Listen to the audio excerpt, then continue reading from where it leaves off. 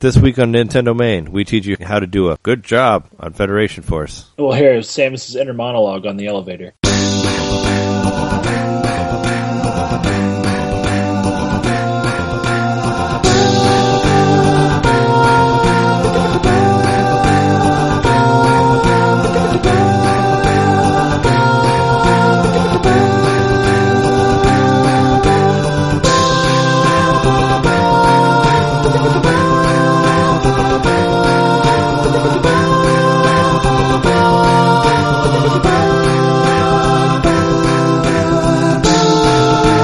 Welcome to Nintendo Main, episode 36. We are your hosts, Trey Johnson, and with me as always is... Hey, what's up? It's Jeremy McCaskill. What's going on, man? Another week, another podcast. Another week, another podcast. Not as many rumors, a little bit of rumors. Have you? What did you see? I didn't see a whole lot for the news this week, other than just more. I saw an interview with the guys who made the newest Deus Ex game, asking them like whether they make an NX version, and they kind of candidly said that they couldn't talk about it. So whatever that means. I guess it's not a rumor. Wasn't Dragon Quest IX confirmed for NX? Oh, Dragon Quest IX's already out. Dragon Quest XI was confirmed for NX. Oh, okay. But that was a long time ago. I want to see Dragon Quest X. That was a game that came out on Wii and 3DS, but never made it to America. It was an MMO, so I'd hope to play that at some point. It was on Wii U. It was on Wii U and 3DS. I think I said Wii, but yeah, Wii U. Oh. But yeah, Dragon Quest XI, whenever it was announced, they said it was going to be on 3DS and NX. Did somebody say that was announced this week? Oh, I just remember seeing that one of the Dragon Quest was confirmed for NX this week. Maybe it was just old news being reposted. Is it Builders? It's not Dragon Quest Builders, is it? No, not Builders. Oh. Because I've heard rumors of people saying that Dragon Quest Builders will be on NX. That's that one that I talked about in previous episodes. The one where like it's the alternate timeline from Dragon Quest 1, where like you give in to the demon lord and he possesses you and the whole world becomes darkness. It like takes place in that era, and it's basically like Dragon Quest Minecraft. And you're pretty much trying to build your build the world back because everything's enslaved by monsters and all that. I heard it's cool though. People like it. I'd play it. It's only out in Japan right now.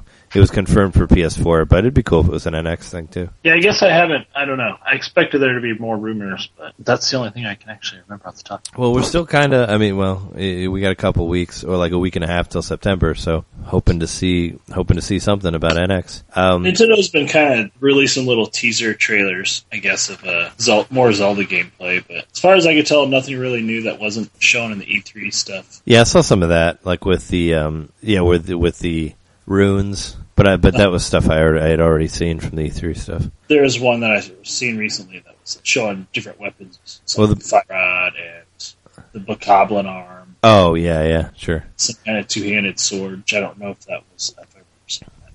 Yeah, I saw some of that. I don't remember there being a sword that big, but who knows? Might have been the Biggoron sword. Maybe. That'd be cool. And you get it quicker now. Big Goron slot. Big news is Super Mario 64 DS comes out tomorrow for Wii U. You can play it with analog, sort of. I actually rebought. I bought Super Mario 64 DS like when I got the DS, the original one, and I think I sold it. But I ended up getting it later to play it on 3DS because it kind of has a little bit of analog now because you can use the nub for it. So if you wanted to sort of feel like you're doing analog, you can play it. I mean, there's a lot of extra stuff in it. You can play as more characters. Yeah, you can use the analog on 3DS. You can use that. It basically simulates the control pad, so it's not true analog, but it feels like it, kind of. I mean, you still have to hold the Y.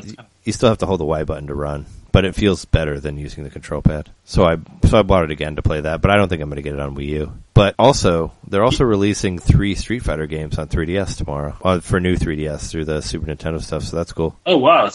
Yeah, they're doing a Street Fighter Alpha 2, Street Fighter 2 Turbo, and I think how many were there? There was Street Fighter. I think it's Street Fighter 2 Turbo, Super Street Fighter, and Alpha 2, which is like, they're kind of the same. I mean, Super Street Fighter has the extra 4 guys at Super Street, Turbo. But yeah, I have all of those games also, but I don't think I ever got Alpha as a digital version. But Alpha's kind of like, the Street Fighter Alpha games are good, but the Super Nintendo one, like, has some, like, loading time issues in it, so it kind of takes a minute for each match to start. So it's kind of a little clunky for what it was, but it's pretty good, like for, you know, basically pushing the Super Nintendo about as far as it could go. Because, like, Street Fighter Alpha 3 was a PlayStation 1 game, which is really good. That's, like, probably one of the best Street Fighters, I think. But Alpha 2 was basically them still trying to do it on Super Nintendo. But it's slower than it should be, and it has some pretty ridiculous load times for a Super Nintendo game. But if you haven't played it and you like Street Fighter, it's totally worth checking out if you haven't played the other Alpha stuff. Yeah, I think I might have played Alpha on an emulator once or twice. But. Oh, I remember buying it. I mean, I bought it cheap somewhere in like 99, like 98 or 99. But I remember like playing the shit out of it at Lincoln. Like I remember when I was living with Toby still. He played the shit out of it. We were playing it then. It's a little slower than most Street Fighter games, just because of the limitations of the system. But it's cool. I mean, more Super Nintendo stuff for 3DS. Is it coinciding with anything in particular, or are they just saying, "Hey, here's a bunch of Street"? I think it's just coinciding with them putting Super Nintendo stuff on new 3DS now. Yeah, loading it up. Yeah. So that's cool. We still have install base right now. Well, we still have a couple more days before the 3DS goes on sale. The 151 package with Mario 3D Land, I think that goes on sale the 28th of August. Oh. So I think the install base might get bigger. I think it's a pretty awesome deal. $150 with a game on there. And that's for the small one, the rare one, like we talked before. Which I think you can switch the faceplates. Yeah, the one where you can switch the faceplates. And I think it comes with Mario's faceplates on it already. So you have that. Rep Mario with your faceplate. Again. What have you been playing this week, aside from the topic? Still kind of elated with my GameCube, rediscovering it, playing Super Mario Sunshine a lot. Sure. Yeah, it's a decent game. Super Paper Mario, I'm chugging along in that one. Still playing that one. Yeah. Do you like it more? I just take little breaks from it. Yeah. It has some really good levels and then some in between. Or I'll get stuck and I'll just have to like calm down for a little while and come back. Yeah. Because it does kind of frustrate me. Yeah, I don't remember necessarily getting stuck on it. Maybe I'm just not very good at it. But I don't know. I felt like it was kind of fairly straightforward. Like I said, when you get stuck, you either flip it or you point at the screen, and that pretty much solves your problems. Like the only time I got stuck was with that weird arrow thing, which I felt was just confusing in the way they described it. That was toward the beginning. But then I got stuck on bosses later in the game. I don't know. What weird arrow thing? It was something early, something where you have to hit a button at a certain point, and I didn't understand what it was trying to tell me. Oh, okay. It's by a giant arrow. I don't know. It's towards the beginning of the game. I'm sure you've done it already. I just got stuck on it like when I bought it, like on the first day. I was like, what the fuck? I don't understand this. I got stuck on this part where you're supposed to go through the slit on a rock, and I thought I was going where, I even went to the fortune teller. Thought I was going where she told me to go. And I just kept looking everywhere. Finally, I realized I was in the wrong spot. Just sounded the same. Sure. Yeah. That sucks. It said something about a large rock, and there was definitely a large rock into the corridor on both sides. Oh, sure. That's happened to me before. I got it. Yeah, it's happened for me before in different games. I mean, I'm sure I've told you the story before about how I got stuck for a really long time because I couldn't find that fucking jerky in Chrono Trigger. The jerky that you have to give to the chef. I forget what part of the game it is. Jerky is kind of just random. I got stuck on that, like when I was in high school playing through Chrono Trigger, I got stuck on that for so long, and I kept going to the prehistoric area and fighting against the dinosaurs there, even though I was not high enough level to do it. I kept doing it over and over again because I thought that was where I was supposed to go. So when I finally found this fucking jerky and got to the next part, I was like a much higher level than I should have been, so it kind of made everything a little bit more easy. But the dinosaur one, like I kept getting to that cliff where there's supposed to be a story part, but there's nothing there, so I didn't know where to go. That was like the only other place I could go aside from the castle where the jerky was, and I actually found it in a Nintendo Power. I read where the jerky was, and then I found it, and then gave it to the dude and went to the next part. It just felt like such a dumb thing to be stuck on, but I was stuck on it for like hours. I remember being stuck on the very beginning part where you go to the Middle Ages the first time, and then you go down, do whatever you do. I think you get the princess back. And then you have to head back to 1000 AD, and I couldn't remember where like the mountain was that I was supposed to go to. Oh, and it didn't look like, I don't know, I didn't recognize the image of it on the screen, I guess. And you just had to walk up this little certain piece of the sprite. I wasn't paying attention when I walked out of it to know that I'd have to walk back. I remember getting stuck there for a couple hours. Yeah, it can happen in RPGs where it's just like one dumb thing that you can't remember, or like one small item that you didn't get from another thing, or That's why I like them having the fortune tellers in there, but sometimes they're not completely clear about where you need to go. There are a lot of stuff, but maybe we should have a Chrono Trigger episode. There's a lot of spot if you get stuck in that game now. I mean, we will eventually. It's just that's just one that's been talked about so many times that's trying to do with some of the more obscure stuff. But we'll definitely get to Chrono Trigger at some point. I mean, we have to eventually. Yeah. So, how do you like Sunshine as you return to it? A lot more than I thought I would. I think the main reason for that is I've tried to reboot it up a few times since I beat it the first time. Never have gotten very far. I always give up on it. Actually been pushing my way through the early parts. It's getting a little better. Yeah. I think it's funny. I mean, it's like the only Mario game that has like full voice acting. The voice acting's pretty hilarious. Yeah, the voice acting is weird. Yeah, it didn't necessarily seem weird at the time because like the whole where they're on the plane and Peach is like Mario, yeah, and it's like we're going to El Delfino. It's just so weird, and like the whole water pack talking to him and all that is strange. Also, where it's like Mario. It's a weird game. It's a very weird game. You find out the professor made both the backpack and the evil wand, or the paintbrush or whatever. So we're just like, what? Yeah, EGAD. Yeah, we're just fighting it out with his two devices, pretty much. I guess, yeah, and Bowser is disillusioned to his kid to think that Peach is his mom, which is pretty fucked up. Unless she really is his mom, I don't know. I don't know what they do in the castle. I mean, anything other than Paper Mario, where they showed you what they do in the castle. But she doesn't sound like she's sure of it. When it's first presented to her, she goes, "I'm your mother." Yeah, like almost like maybe I am. I don't know. Yeah, it's an outlandish claim, but who knows? It's fun though.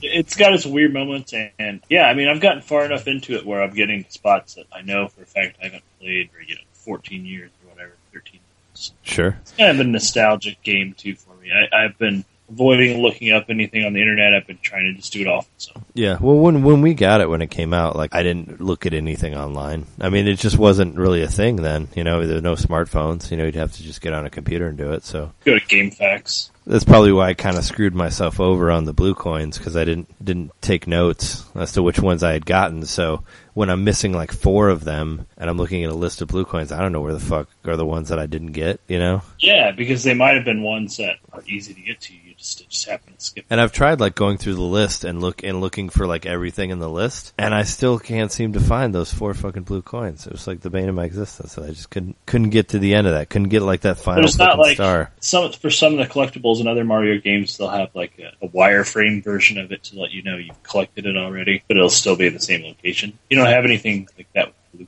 coins. Oh yeah, it won't be there at all. Damn. Yeah, I'm not looking forward to. Well, you just have to keep better notes on it, like as you're collecting them. Just be like, okay, I got this one.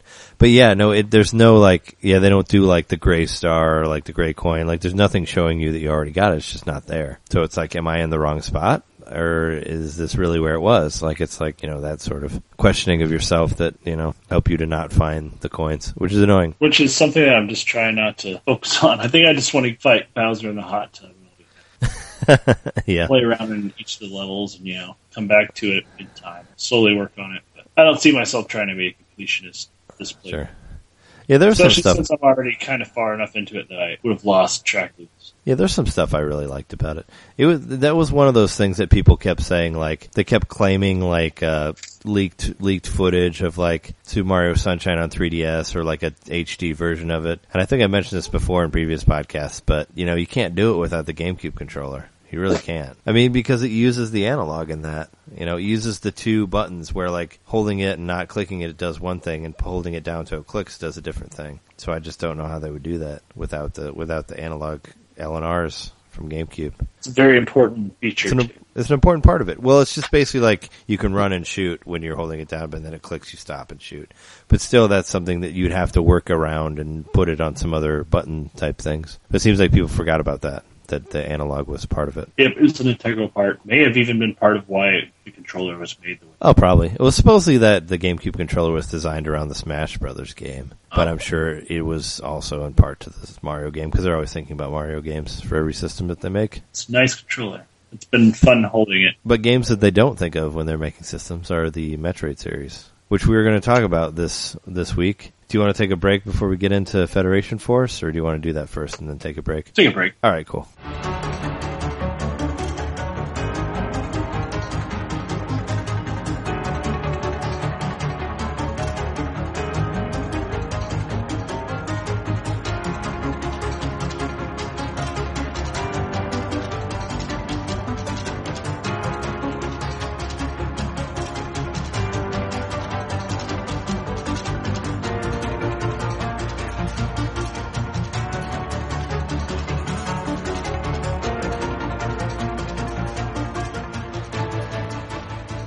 So the reason I didn't get into what I was playing this week is because I've mostly been playing Metroid Federation Force, released for Metroid's 30th anniversary. Weird way to celebrate it, but I've been playing that. And I've been looking on the internet, and it's kind of like, it's got some mixed reviews, I guess. Yeah. I think it's not a bad game. Jeremy Parrish himself of Retronauts, I met him at a convention or whatever. He said that he liked it. He said it was like the best first-person shooter game on the system. So take that as you will. When did he say this? When you seen him at the Midwest Gaming? No, he wrote an article about it that came out like a few days ago that I read online. It was like a more recent thing that he just wrote. Said that maybe he told you that person.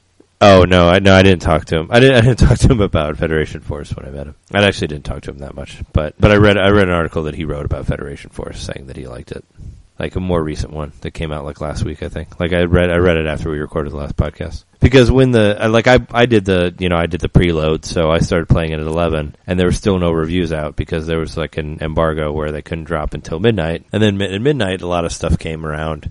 IGN gave it like a 5.9, I think. Mediocre. Yeah, which I don't fully agree with some of the stuff that they say on there. But it's been kind of mixed because there were some other, I think Game Explain gave it a higher one. I don't remember what all the different ones went, but I've seen higher and lower and whatever. I guess it's just kind of like how you take it. I guess from what I read from Jeremy Parrish's article is that it's basically a side story to a Metroid game is what it feels like. You basically keep hearing about all this stuff that Samus does, and you're kind of just like picking up the pieces afterwards. Is the way the story works of it. You're like support staff, right? Yeah, you're basically a spin-off of a Metroid game. Is basically the way it is. And spoilers, you fight Samus in the end of the game. What? I gave you a couple seconds in there, but yeah, I watched a video of that. Samus is like the boss of the game.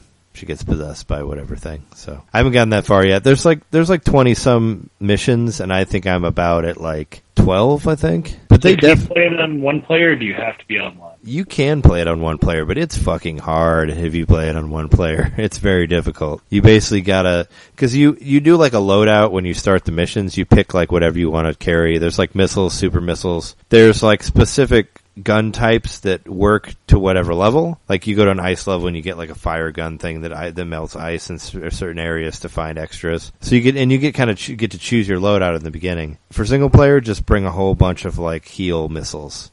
Is what I would say. Bring as many as you can, because it gets fucking hard. And it is definitely, in the IGN review, they said that they said the main weapon was like too weak, and that they felt like you should get a different weapon. And I guess I agree with that on the single player. But I've gotten to the point where I won't play any levels if I don't have like 4 people for like that second half of the missions, because you really need like the full 4-player multiplayer. And it's fine. And what's really cool about the game is there's like you earn medals as you go through missions, and the more medals you have, the more like mod sockets you get on your mech. So you can add like different, like you can be like, all right, less damage, or like more slots for extra weapons, or you get a decoy that does this, and you get different mod slots as you go. And if you quit mid-mission, your mods like break, so you lose them. So I've had nobody's dropped out yet. So I thought that was a really good mechanic where nobody will drop out of the online mission. Because you'll lose your shit. You'll lose everything that you're equipped with if you drop out. Does it seem like the connection's pretty secure on the network? Like you've had any trouble? Yeah, I mean, I haven't had any dropped. I haven't had any dropped things. I mean, sometimes it'll because when you start it up and going online, it'll basically show you like all the rooms that are open and what levels they're playing and how many people are in there. And sometimes you try to pick one and it's not quick enough and somebody else already picks it and it says try again. It'll say like internet error, try again. But once you get into the actual mission, I haven't had any problems at all with like internet connectivity or anything like that. So it seems pretty smooth from my experience. And I played through half of the game at least. And I played through a couple missions multiple times. But I've been having fun with it. It does remind me a lot of Triforce Heroes. It has like the same sort of like ways you can emote, I guess. Instead of like having the different pictures of Link, there's different things that you can choose for your guy to say, depending on what way you point on the directional pad. So like up, left, and down, you can basically put whatever you want on there. There's different things like follow me, like, good game, thanks. I hear good job a lot because people say that. They're like, good job. whenever you do something. And you can change the language of your character, and like you can change like the way their voices sound and all that. So I made my character into a Japanese female. So it basically speaks in Japanese. So whenever they say like "good job," I say like I hit the thanks and it says "arigato." So it actually speaks Japanese and all that. So hopefully, maybe that's confusing some of the people online, but I think it's funny. But you can add like, you can put like north, south, west, whatever to try to tell people where to go. You can actually tap on the map, and if you tap on the map, it'll say like, go here. Like it'll say to people like, follow me or go here. So you can kind of try to direct people to where you need to go. Be like, oh, you have to go over here. Does anybody spam that like, get really annoying with it? Go. Not that I've seen yet. Everybody seems to be pretty chill from who I've played with. Cool. I mean, I went out drinking on Monday, and then when we got back, I played online when I was pretty wasted, and it was a really hard level, and there was only 2 of us, and we didn't make it through. Like we failed the mission. But I felt like, even in my drunken state, that guy was fairly, okay with me. I think, I figured it out. He was still kind of like, go here or do this or good job or whatever. I don't know. He didn't know. But I don't think it's by any means a bad game. After playing stuff like Devil's Third, it does seem a lot slower because Devil's Third has a lot of like sprinting and all that, and it definitely does feel slower. I guess it's supposed to. It's not like an action based shooter by any means. It's super puzzle solving oriented. So it does kind of feel, it feels a lot like a Prime game, except you're like doing a multiplayer and there's no ball mode, I definitely felt the Metroid Prime vibe from it. There's no ball at all? Well, there's ball puzzles, but you can't turn into a ball. There's stuff where you manipulate a ball, where you push a ball around, but it's not you. You're not the ball. Which I thought was kind of funny that they had stuff like that. There's a whole level that just involves you shooting balls around, like smaller balls than the blast ball, and you have to like make them go around different obstacles and whatnot. But it's not, it's not you. You're not the ball. Maybe you can't be the ball because only Samus can be the ball. Yeah, no, you can't be the ball. Her skeleton bends in a really strange way to make it happen. Well, she has a special Chozo armor, I guess. But it's fun. It makes me miss stuff like Prime, but I wish it would have come out at a different time. If this would have released like around the same time as like Metroid Prime 3 or something like that, it would have been much more welcome. But Metroid's been kind of dormant since Other M because everybody kind of flipped out about that game. So it's like, I don't know. I understand they're always trying to do a new thing with it, and that's what they were trying to do with this, and people just weren't into it because Samus was the main character. And it wasn't really a full Metroid game. Even though it is, like, I'm not really a huge fan of, like, the chibi art style, but once you get into the mech, it's not as bad. Like, just looking at the monsters and, like, the enemies and all that, they look okay. But it moves really smoothly. I haven't really dealt with any sort of slowdown or anything like that. Internet seems to work really well. I've been playing with the nub, and I feel like it works a lot better than Moon did. I don't know if they put some sort of something in there to make it work better, but it works a little better as a first-person shooter using the dual analog with the nub. Like I play it better than I did on the other first-person stuff I've done. Oh, cool! With that same setup. So, and I feel like some people just don't really understand the way the controls work. Like I saw one person being on like the voice chat being like, you can't move and shoot at the same time. And I'm like, well, but you can. There's actually multiple, it's weird because there's actually multiple buttons that do different things. Because you can shoot with A, but you can also shoot with R. And yeah, if you shoot with A, you can't move and shoot. But if you shoot with R, you can. It's weird. It just gives you different options. So, yeah. So how long would you say a level takes? Like 5, 10 minutes, 20 minutes? Oh no, it's I would say like the earlier ones maybe like 20 minutes. But towards the end, you're looking at like 40 minutes to an hour, like for the bigger levels. Oh wow! Plus, if you don't know how to do it, is there much of a story to it, or is it just kind of like little cutscenes of Samus or implications of Samus? The story is basically like you have like it's like the Federation Force Commander like tells you stuff. Oh, okay, so it's like your briefing. That's basically the extent of the story is the briefing. It'll be like, oh, Samus went to this place and she killed these space pirates, and there's this leftover there that we need you to go get so we can look at it. Go get this. And then when you get it back, it's like, okay, this does this, and that's the next thing. And it's like, okay, well this, it's basically mostly briefing is the story. I haven't seen a whole lot of like, oh, this is going on. But I know it's supposed to take place after Metroid Prime 3. So it's after like the phase on. And then they mentioned the phase on for a second at the very beginning. Oh, really? So it's the most current Metroid game? Well, the most current Metroid game is Other M. Because Metroid Prime 1, 2, and 3 takes place between Metroid 1 and 2. Oh. Yeah, so that was like, before all of that. But what it's about fun. Before she dies, she fails, there's the alternate timeline, right?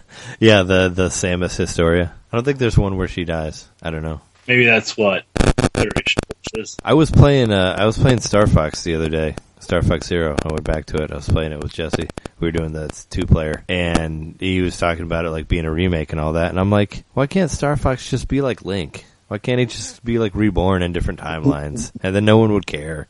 It's like it seems better than like trying to progress the story, because every time they did that, they didn't really do it right. So why can't it just be multiple Star Foxes and multiple Androsses all over the world at different timelines? Different James McClouds you gotta save or that are already dead. Yeah. Well, James McCloud is always dead, and then there's just different Star Fox and different timelines. I don't know. Oh, okay. I forgot to say it when we were talking about what we were playing earlier, but I got all those games that I ordered and I played those. The Tony Hawk Downhill Jam and Excite Truck and Nitro Bike and all that. Oh yeah, nice. Because what I want, Excite Truck's great, isn't it? Oh yeah, Excite Truck's awesome. I basically, I put a bunch of video game music on there, so I'd be like, I'm playing a video game with different video game music. I put other racing games on there and played with it on that. Like I put like the Wave Race soundtrack on there and played with that on there, and I listened to like F-Zero stuff and put like all the songs from like the Wart Radio episodes on there and just let it play. You just load up an SD card. Yeah. I put like 60 some songs in there or something, and it just kept going through it. It was fun. But what I forgot to mention last week is Nitro Bike is actually the unofficial sequel to Excite Bike 64. I didn't know that. I did a little bit of research on it. Like a spiritual sequel or whatever? No, it's the same company. Like Left Field, the guys who made Nitro Bike are the same guys who made Excite Bike 64. So it's sort of, that's like the next game they made after that. And it's okay. It was basically they were kind of trying to one-up Excite Truck, because it has like 8-person online and like 4-player split screen and like all this stuff that Excite Truck didn't have. Even though the visuals don't look as good at all, and like the control is like no way as tight. And it's like a motocross game. It's basically Excite Bike 64 2, except called something else. Except it's like a little bit more arcadey and a little bit more forgiving, I think. Even though if you hold your boost down for too long, like and the temperature goes all the way up, your bike explodes, which is really annoying if you don't have very good turbo on whatever bike you're using. What did your guy run back to? Just the shards of the bike. The bike just completely explodes, and then the screen like blinks, and then you show up on another bike. It's basically the way it works, and it's like kind of set in like a Mad Max type world, like a post-apocalyptic type thing. So I guess it is a little bit different than Excite Bike. It's supposed to be like, oh, it's the end of the world, but it's very much. You could tell it's kind of trying to one up Excite Truck. But it's fun for what it is. I don't know, I played more Tony Hawk Downhill Jam than that game, which I think is still kind of fun. I mean, it's basically like a Tony Hawk racing game. It was one of those games that I enjoyed it enough where I was like, maybe I'll buy this later if it's cheap. And then I bought it for $4. So it's totally worth it. And what I forgot, what's so weird about that game is like it's a Wii inspired game, but they made different versions of it that don't have motion control. So it's kind of like you feel a little gypped with the Wii version. I guess that's probably why I bought the DS version, because I was like, I could just buy this one and use a control pad and not use the motion control. I kind of feel like they should have given you the option for that on the Wii version. Like maybe given you, like say you could use a classic controller and play it like, because there's a PlayStation 2 version and a DS version that use buttons and not motion. And that would make the game a lot easier, because it seems like the game's kind of developed around this like tilt control. I don't know. I feel like they should give you the option to not use it on there, because it makes it look like the PlayStation 2 version would be like the definitive version, now looking back on it. Because you can play it on whatever hardware. Well, because you have 4 buttons. Because in this one, you only use 2 buttons. So, like, the ollie button and the grab button are the same button. And, like, the kick flip and the grind button are the same button. So that makes it kind of a little weird. Doesn't work as well as you'd think it would. But on the PlayStation and the DS, there's 4 buttons. So you have, like, a button for, like, ollie and grab and like, grind and kick flip are all different buttons. And you can just hit the pad, and you have, like, more precise control than using the motion. You know what I mean? So it makes both of those better than that version. Just kind of weird. Yeah, I've played the DS version of it. So that's the version you got? Yeah. Yeah, I've played that version. My brother will. I don't know if I got it for him or my brother did. One of us got it for younger brother for Christmas. Yeah, I still have it. I think I bought it because it was cheaper and because it controlled better. And it's somewhat different. It doesn't have like the super over the top characters in there, and the way the levels progress aren't the same on the DS one, but the PlayStation 2 one is the same. It's just, I don't know. No motion control. Yeah, it's just weird. It's just weird that they did so many different versions of it. I guess, maybe they were afraid that nobody would buy it, but it's cool. It's got a good soundtrack. It definitely feels like a Tony Hawk game. It's just like Tony Hawk is the only pro skater in there, which is kind of weird, and everybody else is just made up characters. So there's like a British punk girl, and there's like a goth girl in there, and like there's some other like weird random characters that are just, they're just caricatures. They're not actually like people. Must need to go buy the licensing for that game. Maybe, I don't know. But that's what that is.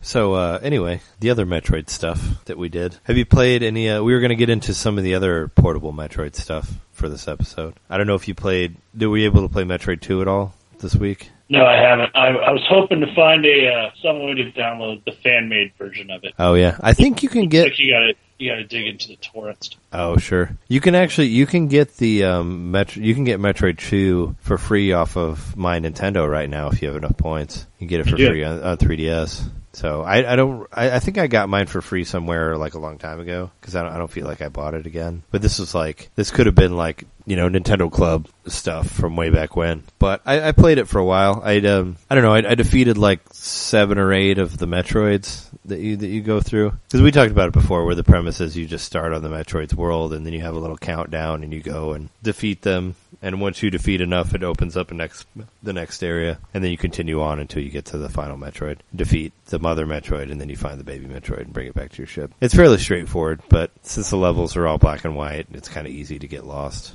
I don't know, I had to use a map when I was doing it. Because I've only played through it. I've only beat it one time. But I had it, it came out in 91, and I got it around that time. Like, I remember having it when I was like 11 or 12. And I thought it looked great, because the sprites are so like huge on it. I remember playing it a lot, but just not really understanding like what area was what or where I was going. Now, when you restart, do you start back at one spot, like at the ship? Oh no, there's actual save points in this one. This was the first one that had save points. Okay. So you start from wherever you saved last. So there's actually like little beams that you stand on, and you just hit start and it'll save where you're at that point. So that's pretty cool. And I also like that you start off with a morph ball also, and you start off with like 30 missiles. So they don't completely start you with nothing. You already have some things. You don't have the bombs yet, but I don't know. It seemed better than just starting off with like not even the long shot and all that. There's not really a story, just dumps you into the game, right? Yeah, there's not really one. I don't know if there's one if you wait long enough, because that's how like Metroid 1 was. If you wait long enough to start the game, a little paragraph would show up that would say like Samus Aran, bounty hunter, it goes to do whatever. Shigon fights Metroids. Yeah, but I know this one has multiple endings. It has 4 different endings, depending on how quickly you beat the game. So it has that. I think the main one without the suit is 3 hours, the same as Super Metroid. But what we talked about before in our Super Metroid episode, they were kind of developed at the same time, Metroid 2, and that was so they didn't have the main guys on the Game Boy one. Like Sakamoto wasn't on it. I know that. Definitely strays a little bit from the formula. Yeah, it's just it looks the same, but it doesn't have. I mean, I haven't noticed the same since. Did you know, apparently they made I just found this out today, I didn't know about it, but apparently they made a Game Boy Color version of it. They made like a colorized Metroid 2. And like special edition? Yeah, it never got released, but similar to Star Fox 2, like they had completely finished it, but it never like actually got released. But I saw footage. Metroid 2DX or something. Yeah, similar thing like Link to the Past or Link's Awakening. They did a similar thing where they had colorized all of it, and it was going to release for Game Boy Color. And I saw footage of it online, like as an actual thing, but it never made it out. I guess maybe it took too long, or Game Boy Color was on its way out by the time it came around. But that's one that didn't make it, unfortunately, because that would have been cool. Maybe that's when they ported over for the Super Game Boy. Well, it wasn't. I mean, it wasn't in that much detail. I mean, like I said, there was like a color combination that I used that made Samus look like Samus, but I don't think it would have had as much of a color palette as the Game Boy Color would. Would have been kind of cool to see that, because then it maybe would have made it a little bit easier to get through the different parts. And it would have been late enough. The game came out in 91, but the Game Boy Color came out like 96, 97. Yeah, it was. I was still in high school. Like, I remember getting it. It must have been like... So it had been long enough that the game could be remade. They remade Link's Awakening. I think that came out in 92. Oh, yeah, the original one did. Yeah. I mean, I think it was along the lines of that, and they just didn't get there. I don't know. The guy who directed it, Mako Tokano, which I'm probably not pronouncing it right. He had a hand in multiple things. Like, he worked on like Super Mario Land, Kid Icarus. I thought it was cool. He worked on Famicom Wars. I didn't know about that. Like old school Advance Wars before it came out here. But he worked on like Super Scope 6, and he had a hand in like Super Metroid as well. Like after this was finished. This is the only version, or one of the few versions, that doesn't have Ridley or Space Pirates in it. I think it's the only version that doesn't have either, yeah. And it has the I think there's 6 different versions of Metroids in there. There's the Alpha, Gamma, the Zeta, and the Omega. And there's also the infant ones as well. And then the regular Metroids. So there's 6 different types of Metroid in there. There's multiple infant Metroids. What? There's several infant Metroids. Yeah, there's several different types. And it was also the introduction of the Spider Ball, which you saw later in Super Metroid and Metroid Prime. Well, I think it was the Magnet Ball in Metroid Prime, but it's similar. The one where you could just stick to the wall and go wherever. It's the first time they used that. I think the Space Jump was in there too for the first time, the one where you can like continuously jump while you're in the air. Yeah. That was first brought about for Metroid 2. It's it's worth playing through. I was looking online like for what speed runs are, and like somebody's beaten in like an hour. But I think that's possible. I mean, I beat Super Metroid in an hour and a half. If you know where to go, as long as you got those maps. I was going to try to dig out my Nintendo Power, because I know I have that Metroid 2 made the cover for one of those issues. I just didn't have time to. But I know there's full-on maps in there also. But yeah, it's pretty fun. I mean, you can get it for free through my Nintendo. Well, I do own the cartridge, so that's where I've played it mostly. Just have to come back to it.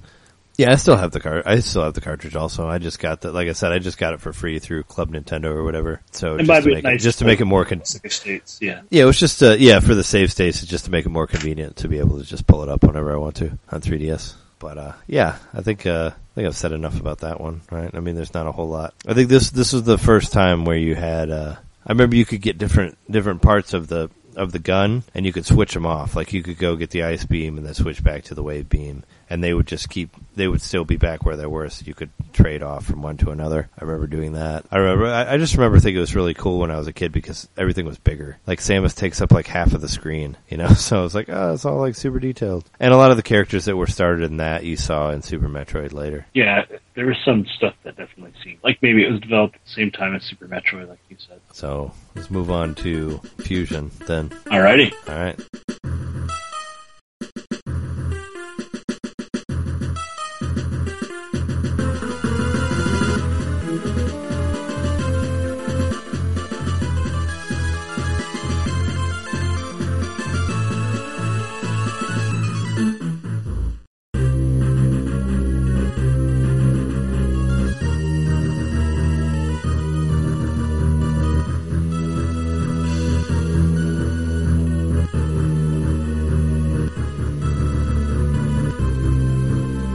So, Fusion, you remember the day way back when? 2002, right? When it came out? Yep. When they released Prime and Fusion at the same time? That was like Metroid heaven for anyone who was a fan of the series. With Super Metroid being like my personal favorite game of all time. It was pretty awesome that there were two different versions on the same day. And I remember buying both of them. And I think I originally thought that Fusion was harder than Prime until I got farther into Prime and realized that Prime was harder than Fusion. I just thought Prime was easier because it refilled all of your life whenever you saved, and Fusion didn't do that. But Fusion has some pretty hard parts too. Like, there's a particular boss, I don't remember what it is. It's the one that, like, his arms, he's kind of like this robot looking thing. But whenever you shoot him in the face, his face kind of melts and turns green, and there's like some gravity thing going on where like the missiles don't necessarily reach his face. I remember playing that and having a really, really hard time with it. Because like the gravity thing is pulling you down to the ground, and your missiles are pulling down to the ground too, so they don't go high enough to hit him in the face. It's incredibly annoying. That must be later in the game. I'm not too far into it. I'm just started up. Well, Fusion was also the introduction of all those characters that everyone hated from Other M. It was the introduction. It was the introduction of Adam, which became Samus's mentor, and like the reason she didn't use whatever weapons at whatever time, and Other M. But all of this stuff kind of started from this game. This is like when she actually started having a voice more than just, what you saw in Super Metroid, where it's just like, I found this and then I took it here and then this happened. This is when you actually started to hear more about like her backstory and all that. And it was almost kind of like the beginning of the nail in the coffin for the series, I guess you could say. Because Yoshio Sakamoto, the guy who directed Fusion, this was his first game he directed in the Metroid series, also directed Other M. So he kind of took whatever ideas he was building on that and brought it to the next game and didn't quite go as well, I guess, as that one is. And a lot of people have criticized Fusion for holding your hand too much, which they do very much. They tell you exactly where to go. And like you said earlier, there's a whole lot of elevator monologue stuff about Adam and all that. She gives him his name to herself when she's talking to herself. She's like, I decided to name him Adam because he reminded me of this dude that used to call me lady. Oh, yeah. Okay, yeah, she calls the robot Adam based off of her mentor Adam, who you meet in Other M. I forgot about that. But yeah, he's the one who calls her lady and all that. But it was the same writer, just basically starting it there. But there was some cool, I think we mentioned this before, but there was some cool, like, interactive stuff. Like, if you hooked Fusion up to Prime, you got the Fusion shoot in Prime. Like, you could play it in 3D. I remember using that. I always thought the suit kind of looked weird. One super cool thing of note, though, do you remember the commercial I think it was for Fusion. There was a Metroid commercial for Fusion that was directed by Alex Proyas, the guy who directed The Crow. You remember that, right? The live action one that came out in like 2002. I should have told you to look it up on YouTube if you didn't know about it, but it's pretty awesome because it shows, I'm pretty sure it's for Fusion because it shows her and it shows the alternate Samus. Because in Fusion, like, her suit gets infected by the, whatever it is, like the X or, I forget what it's called. Yeah, the X parasite, right? Her suit gets infected, they have to pull it off of her, and you have to fight it later. So it kind of becomes its own being, which continued on with, like, Dark Samus and Metroid Prime 2 and 3, but it was the first time they did that, which I thought was pretty cool. And I was excited to just see a 2D Metroid. Like, when both of those games came out, I had more money on Fusion being the better game than Prime, which I think Prime ended up being the better one. But I was like, oh, no, it's got to be 2D, and because there'd never been a 3D Metroid before that. Yeah, Fusion's a fun game. I really like how when you first see Dark Samus, how it really makes it seem like you just missed getting obliterated. Go down an elevator, she like busts through the wall right above the elevator as you go down. Yeah, I like that part. She's got super missiles, and she's doing the what was that jump you said? She has a space jump, and she has a screw attack also. Yeah. So you're just like, whoa! And she has the original Samus colors too. Yeah. Well, she basically got all of the stuff that you got from the end of Super Metroid, which I thought was cool. So, and you didn't have it. So they explained like why you had to recollect all this stuff, and it was different. A lot of it was absorbing different creatures that would give you different power ups. I remember that. The computer keeps telling you like what percentage powerful you are. So you start at 10% power, and then once you get the missiles, you're at 20%. Yeah, it was telling you have to be at 100% to beat Dark Samus. Well, you don't know it's Dark Samus yet. Yeah, it's basically like you had to get. Yeah, it's like you have to get to this level before you can even think about taking on your suit. And I remember there was it was a little more cutscene-y. There was more like you could see there's a close up of like the other Samus with like the white in her eyes and all that. I remember seeing that, which is pretty cool. So there's actually there's stealth sections in this game, kind of. Well, yeah, there is, where you have to hide from the other Samus that you can't fight against yet. And she got the Batman gloves. She got like the the sharp things coming out of her arms so she can hang on the ledges. They basically look like Batman's gloves, with I forget what you call that, but where it has the things coming out. Bat gloves. You can actually bat gloves.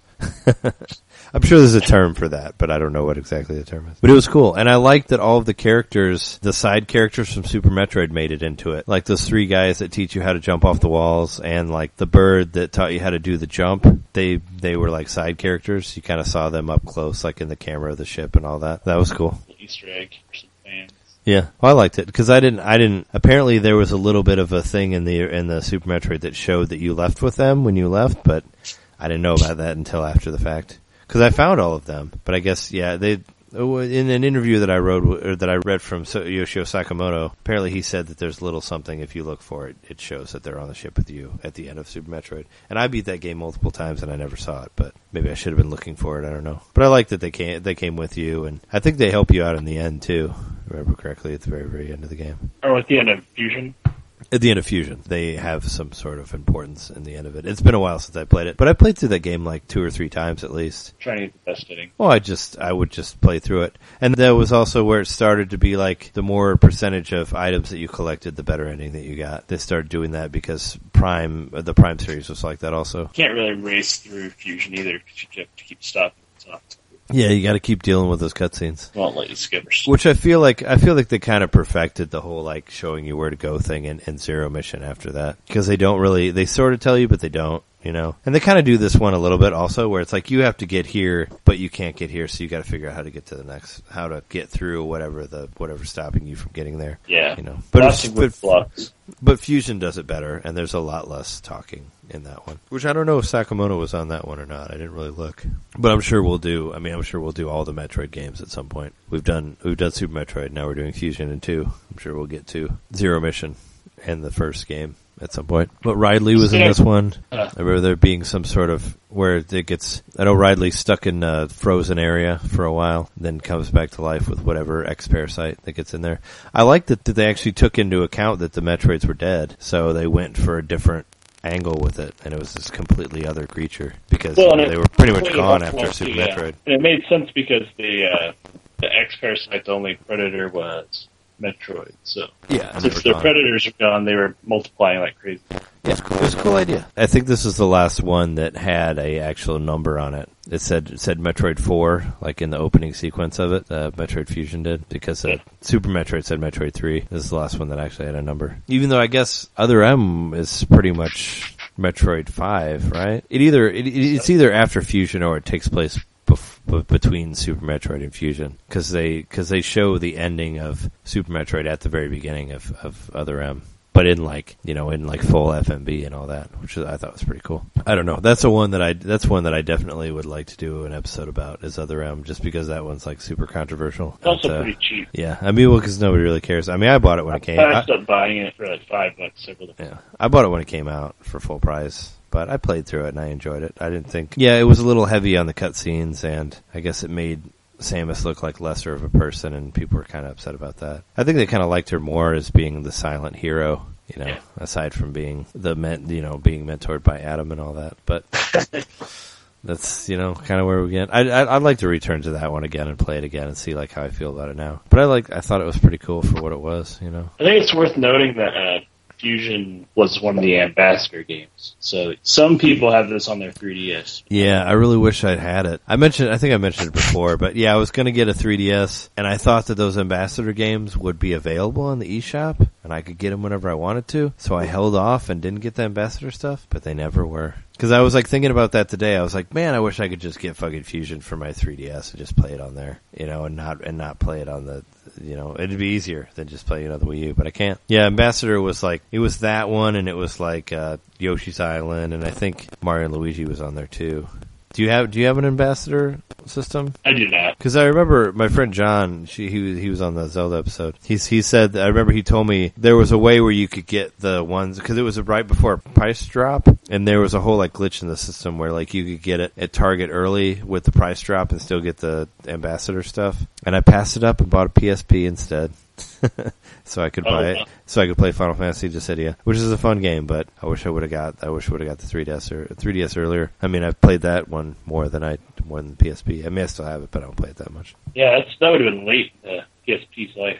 Yeah, it was, but it was cheaper. And I felt like there was more games on it at the time. That makes sense. Yeah, the games were cheaper. I've never had a PSP, but I've thought about it. I basically got it for Dissidia, which I played the shit out of and had a lot of fun with, but I think that's the only thing I played on that for the most part. Doesn't it have Mahjong on it? Every system has Mahjong on it. But I don't have Mahjong. Well, for a while there, PlayStation Plus, you got a lot of free games for it. Like, I think I got like the Vice City stories for free and stuff like that. Or like the Grand Theft Auto stuff for free. Plus other like random weird Mega Man games and Monster Hunter wannabes and other stuff like that. But yeah, Fusion's a fun game. It was the beginning of the end for Metroid, but it's pretty cool. It's like, I think it is like probably the latest in the timeline. So hopefully maybe they could do something again with those X-Parasites. I don't know. Well, this game's definitely in the spirit of Super Metroid. It feels like a direct sequel to that, so that's good. Yeah, I like that because I was such a fan of Super Metroid. Even though it's no way as good as Super Metroid was. No. Because I remember, well, when I first started dating Jess, like she had never played any Metroid games, and I was like, here, play Zero Mission. And she played through Zero Mission, really like that. She's like, well, what about Fusion? I'm like, well, you got to play Super Metroid before you play that. You can't just jump right into that. So all she played was Zero Mission, but she enjoyed that one. That's good. I don't know. Yeah, it was cool. I mean, I don't know if there's a whole lot else I could say about Fusion, really, aside from the weird costume. I was reading an interview with Sakamoto earlier, and they're like, what's up with the costume? And he's like, well, they told me they were tired of the other one, so we did a different one. That was like his explanation on that. Like they didn't want to do the metal one, so we did a different one. Weird costume. It looks like she got attacked by a jellyfish or something. Like her helmet kind of looks like a jellyfish because like the way it moves around the neck. She's all blue and yellow. Yeah. Is there anything else that I missed out on this one that you'd like to mention? I don't think so. I mean, it was pretty well received. It did really well when it was released. I don't know. I think it's a great game, and I think you should give it a chance. Yeah, give it a try if you haven't played it yet. I don't feel like there's a whole lot of new items that were on there that weren't already on the game. That weren't already introduced in Super Metroid. They just kind of did. They just replaced the power-ups with the X-Parasites. Yeah, but I mean, with the power-ups, there's not like a new gun or anything like that I know of. Well, they had a different way of doing it. They kind of sort of tried to mimic Metroid Prime a little bit, where like, you hold a button to turn to missile, and then you let go, and it goes back to regular fire. I remember that was a new thing, but that was kind of sort of like used to that. Sort of, I think that was sort of kind of tried to streamline it to make them similar. Well, in the Game Boy Advance, like that, 2 face buttons, 2 short. Yeah, true. Yeah, they had to make it work because they didn't have the 6 buttons that you had for Super Metroid. Still crazy to think about. I always think Game Boy Advance had 4 face buttons. It doesn't. Too. It had 4 total. It had A and B and L and R. Yep, totally. Well, I think we're good then, right? On the Metroids? I think so. Happy 30th birthday, Metroid. Happy 30th birthday, Metroid. We brought you an episode of like 2 fairly obscure Metroid games, I guess. I want to do some of the ones that people don't normally cover. I don't think I've seen anything on Fusion and 2, aside from them just saying like 2's whatever. But 2's alright. I think both of them are worth playing. You can buy them digitally. Fortunately, you can't get Fusion on 3DS, but you can get 2 on 3DS. Get Fusion on Wii U. They're totally worth playing. You can get Super Metroid also on the Wii U. And all the Prime games. Yeah, you can get all the Prime games on the Wii Virtual Console. So they're all there. They are all there. If anybody who's listening to this is in the Chicago area, half of Nintendo Maine will be at Arcade and Video Game Expo this weekend on Saturday. So if you're around, say hello. If you actually know us and you ended up there. And if you listen to Honey Darling, both of us will be there as well. So, say hello. Any special guests supposed to be at this? Mr. Mitchell will be there. I want to get a picture. Yeah. I want to get a picture with him. So maybe buy some cool. Hot sauce. Yeah. No, Billy Mitchell is doing a whole thing talking about how he made Donkey Kong famous. Is what the panel is. So that'll be fun.